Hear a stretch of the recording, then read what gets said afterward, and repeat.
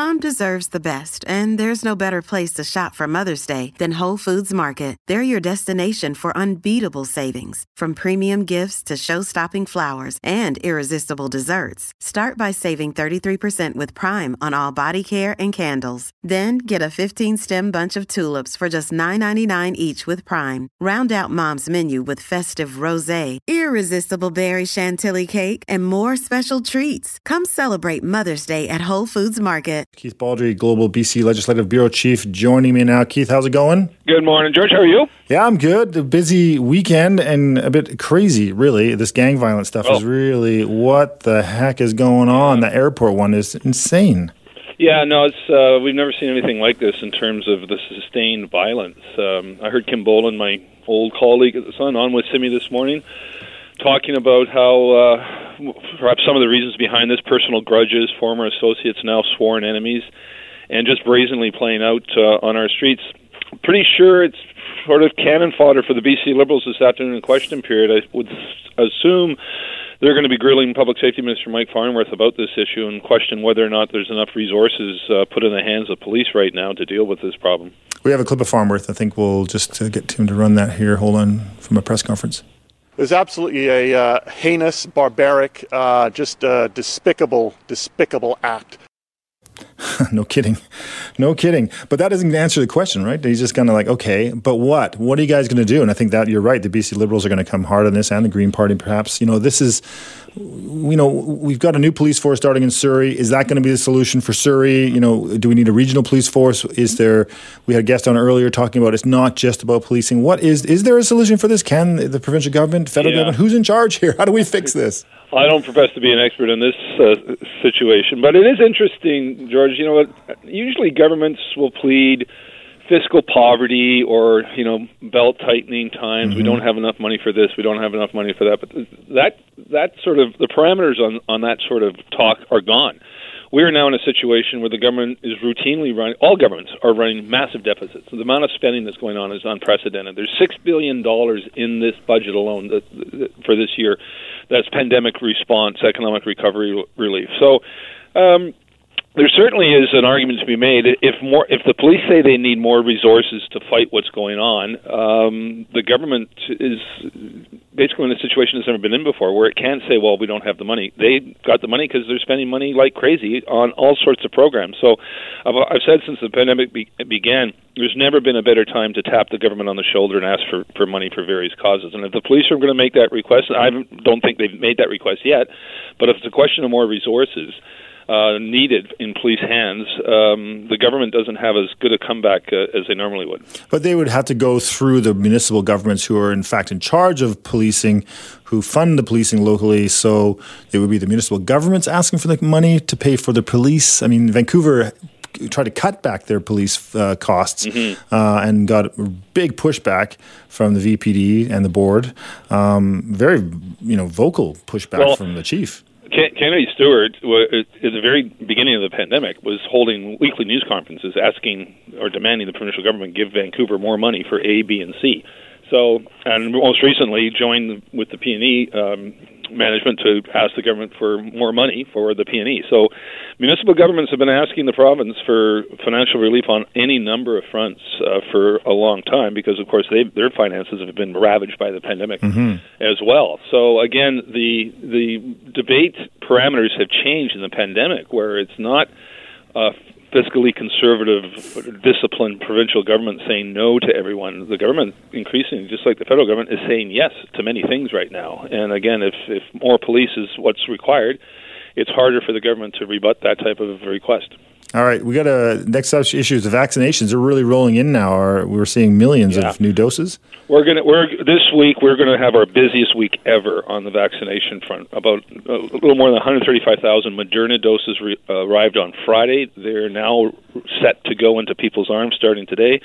Today or tomorrow we're going to get 276,950 Moderna doses or Pfizer doses. So this week, the goal is perhaps to target as much as 300 to 350,000 arms this week with vaccines. We've been our daily average has been going up. We're now in our 50,000s as of Thursday and Friday. When we started this whole thing, we were at 20,000 doses a day.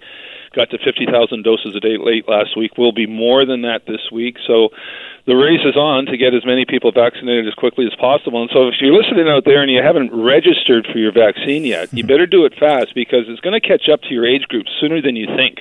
There's a lot of people in their 30s who think, oh, this is still going to take some time to get to me. It's not. We're going to be going through the age groups pretty quick. And so when we've got this amount of vaccine arriving, and this doesn't even account AstraZeneca or Janssen. Which might become as a surprise, another surprise dose if the U.S. loosens things up. Yeah, AstraZeneca could arrive at any moment. And Janssen, there's 40,000 doses sitting out there that have yet to be approved by Health Canada. They're really not a big vaccine in BC's plan right now, but eventually they will be. But no, right now we're going to ramp up our vaccination program big time this week and for the subsequent weeks in May and June. I think everyone's going to have one dose by the end of June. And only AstraZeneca is being used or being administered by the pharmacies. Everything else is done through. That's right. Yeah, the age group is done in the clinics. There's more than almost 200 clinics set up around the province, and that's where Pfizer and Moderna is. We don't really have much AstraZeneca left. There's some remaining in some pharmacies around BC, but I think they're less than 30,000 doses. It's basically dwarfed by Pfizer and Moderna. We get Pfizer every week, about 276,000 doses a week. That's going to increase to 328,000 doses a week in June. We get 135,000 doses of Moderna twice a month now. So you just start doing the math, and you can see we're going to hit our target audience fairly quickly, and that's good news. So it's in everyone's interest to have as many people vaccinated as quickly as possible.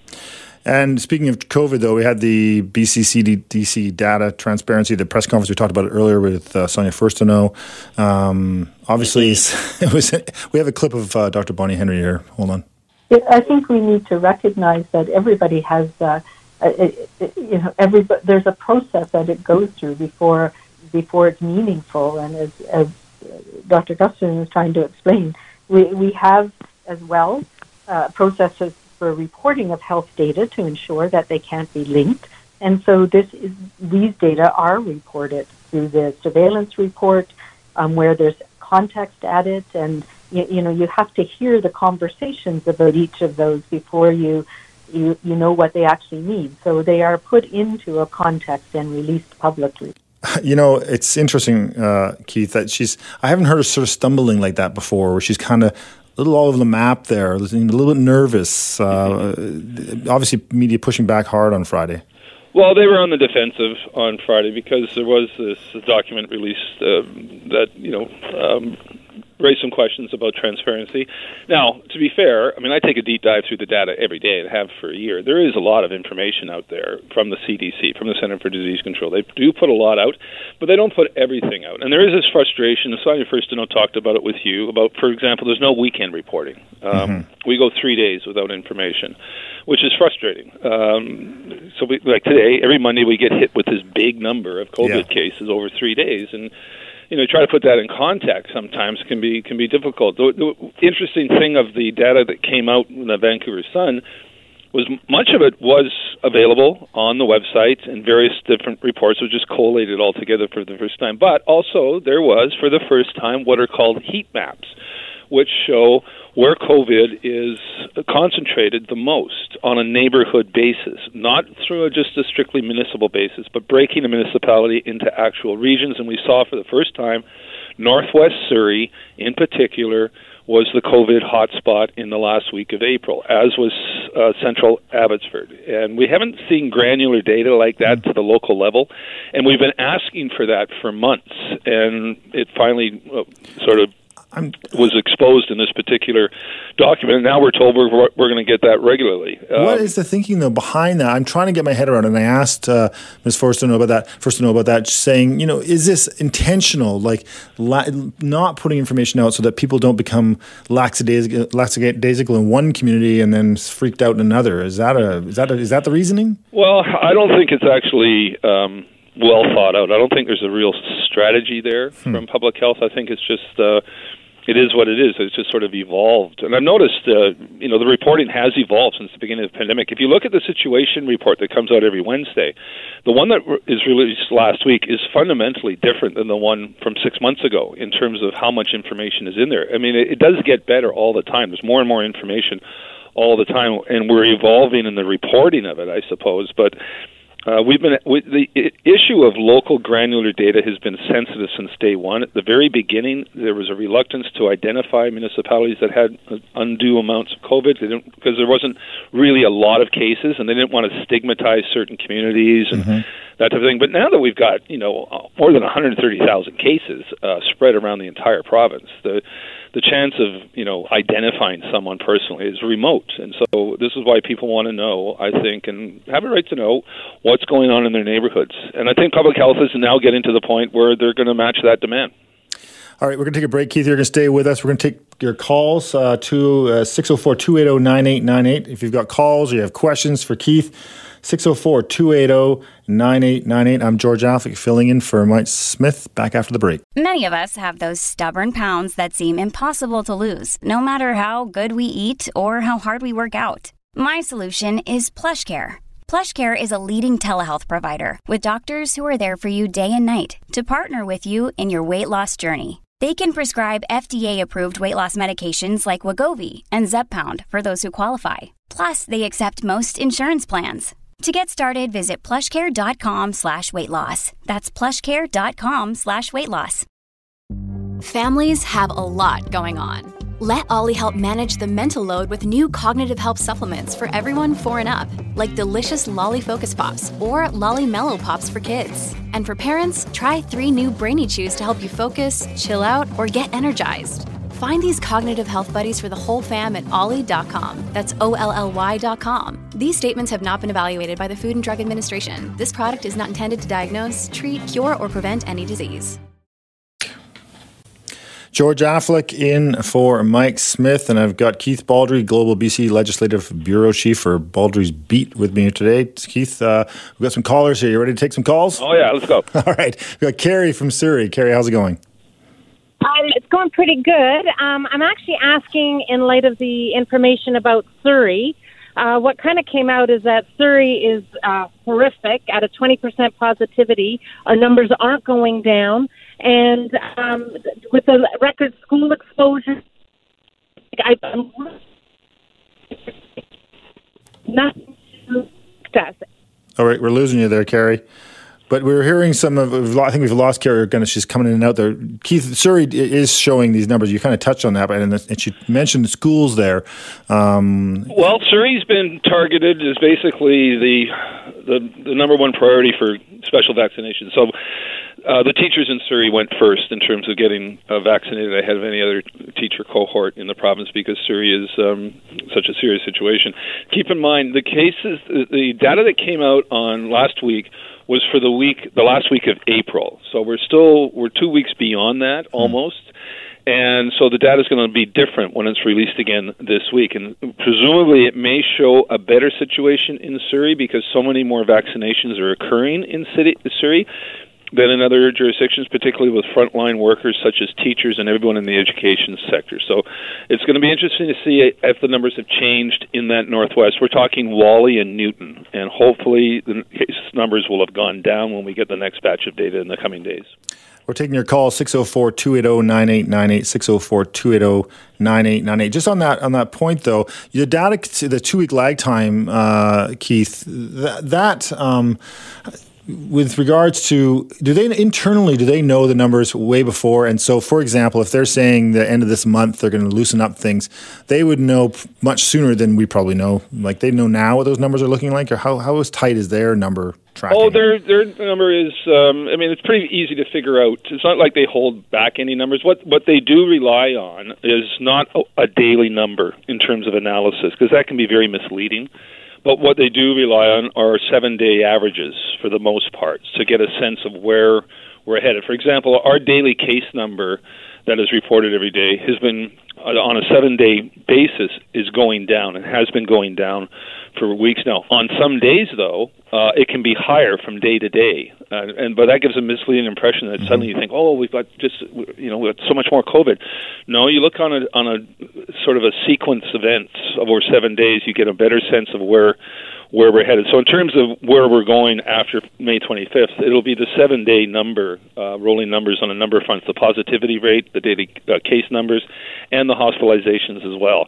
All of them have been tracking downward for several weeks now, which is very encouraging, and hopefully we see that reflected today at the 3 o'clock briefing. Yeah, Mike from Vernon. Mike, go ahead. Quick, guys. Hey. You made a comment about leaked documents. We shouldn't have to find this stuff out when a document is leaked to a reporter. It's just plain wrong. That's not the way it should be done, and that is something that the government should be getting just hammered on, is the fact that it takes someone leaking a document for us to get this information. All right, thanks, Mike. Yeah, it's interesting. That particular document goes to there's about 80 people in the distribution group as far as I know, so it's public health, but it's also everyone who's there's professors, there's private physicians who all do work with public health, do studies, do modeling. They all get this particular document on a regular basis, and someone decided to give it to a reporter, which is, I agree with the caller. We don't want stuff needed to be leaked. Again, though, most of this information is actually available. If you go to the website and start moving around and looking at the different reports, you can see some of this stuff. And then we get an avalanche of information. But again, we don't get a lot of the information at the local level, and that's where the frustration has been. Is we really want to see what's happening within a municipality or within a municipality's boundaries, rather than just one number for the entire city. For example, Vancouver is divided into 6 reporting sections, I think, and has been since day one because of a historical nature of reporting in Vancouver, because it was the first city. Right. Surrey doesn't have that because Surrey is a relatively new city. For years, it was just one giant farm. When Vancouver was already an urban center, it took years for Surrey to develop, which means we don't have the same reporting consistency that we see in Vancouver. We don't have in Surrey. Right. Marie from Wally, real quick, what's your question for Keith? Yeah, I'm just I'm glad to see the numbers, but I'm really annoyed because it highlights how bad my neighborhood is, because I live in the worst area in Surrey, it seems, and it also highlights, and I know it's only a week's worth of data, but we've been screaming for months now for vaccines, and the government has done nothing to put more emphasis and focus on us when they can clearly see that we have a serious problem here, to the point that people are afraid to go out now because it's everywhere. Yeah. Marie, thanks for your call. That's totally true, and we're hearing that over and over again. Keith, thanks for joining me today. Talk tomorrow. We'll talk to you tomorrow. Cheers.